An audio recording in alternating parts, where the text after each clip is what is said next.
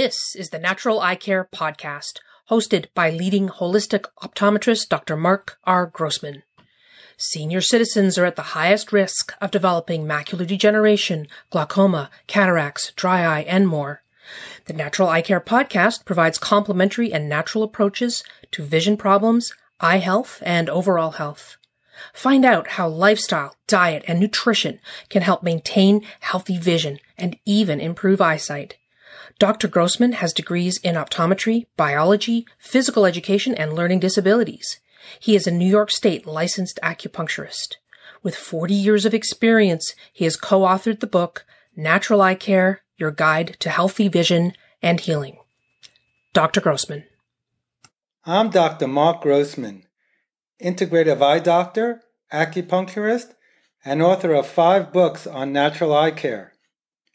Today's podcast is on eye floaters, those disturbing things that float before your eyes. Do tiny black shapes dance on your white living room wall?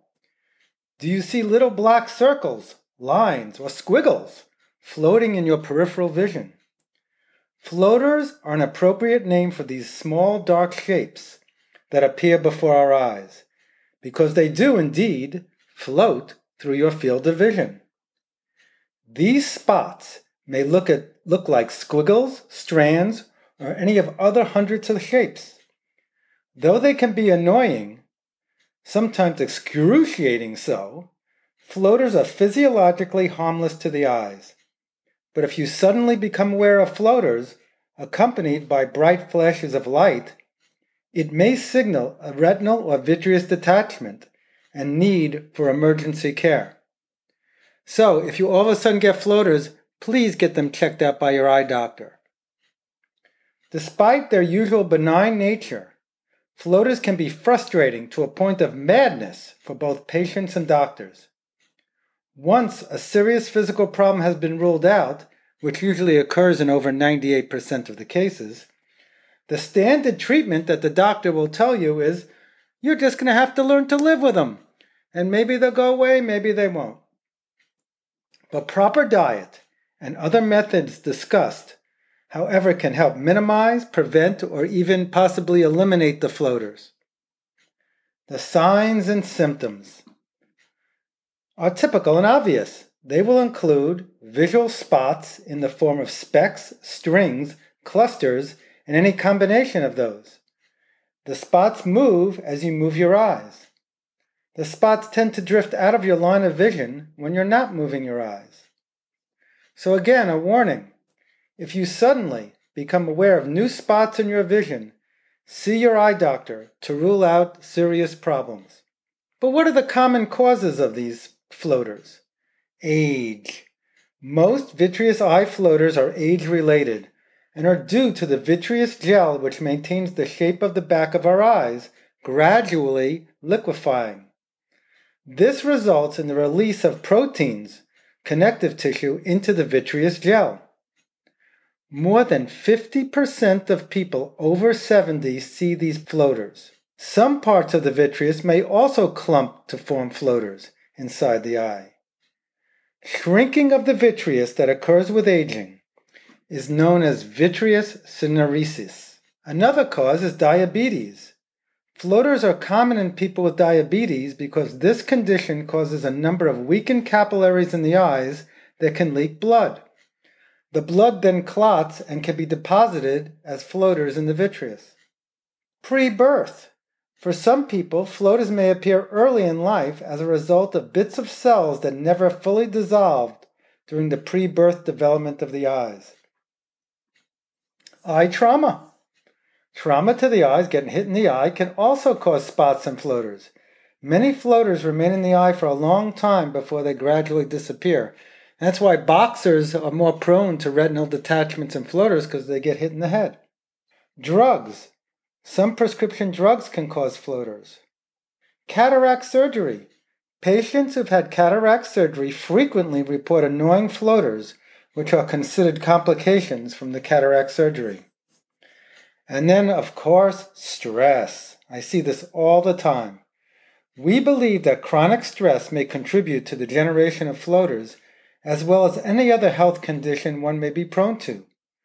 So developing a daily routine of meditation, yoga, or relaxation is critical for overall well-being. An important note, a sudden appearance of floaters might be an indication of a retinal or vitreous detachment, as I said before, and nearsighted people and those with diabetes are more prone to both floaters and retinal tears. But let's talk about a holistic perspective. From the perspective of Chinese medicine, congestion in the kidney, liver, and colon can contribute to the development of floaters. The nutrients and herbs I recommend are chosen for their ability to reduce congestion, helping to keep the vitreous free of these little specks and spots. In addition, these supplements help to strengthen the connective tissue of the retina, as well as the eye's blood veins and arteries. The conventional treatment for floaters is you must learn to live with them. And if it's really severe, they'll do a vitrectomy surgery and take out all the vitreous gel and put new ones in. So what are the complementary nutrients that I recommend? Vitamin C, 1,200 milligrams per day, is a powerful antioxidant that is essential for overall health.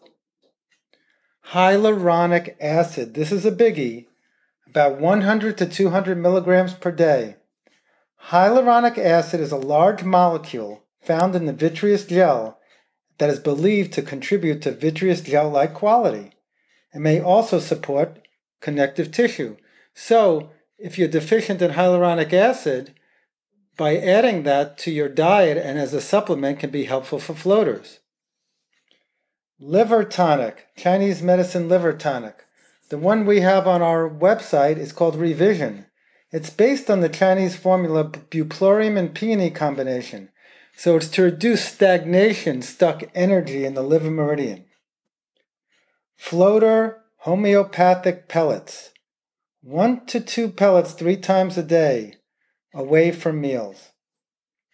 What is also important? Glucosamine sulfate and MSM, about 1,500 to 2,000 milligrams per day. Glucosamine sulfate and MSM help maintain connective tissue integrity. Since some floaters are caused by the disintegration of the lining of the vitreous sac, this nutrients may help slow down the natural aging effect on weakening vitreous. Carnosine. Recommended for people suffering from cataracts, carnosine shows promise in reducing vitreous floaters. Here's a juicing recipe I recommend. Choose at least 4 to 6 of these items.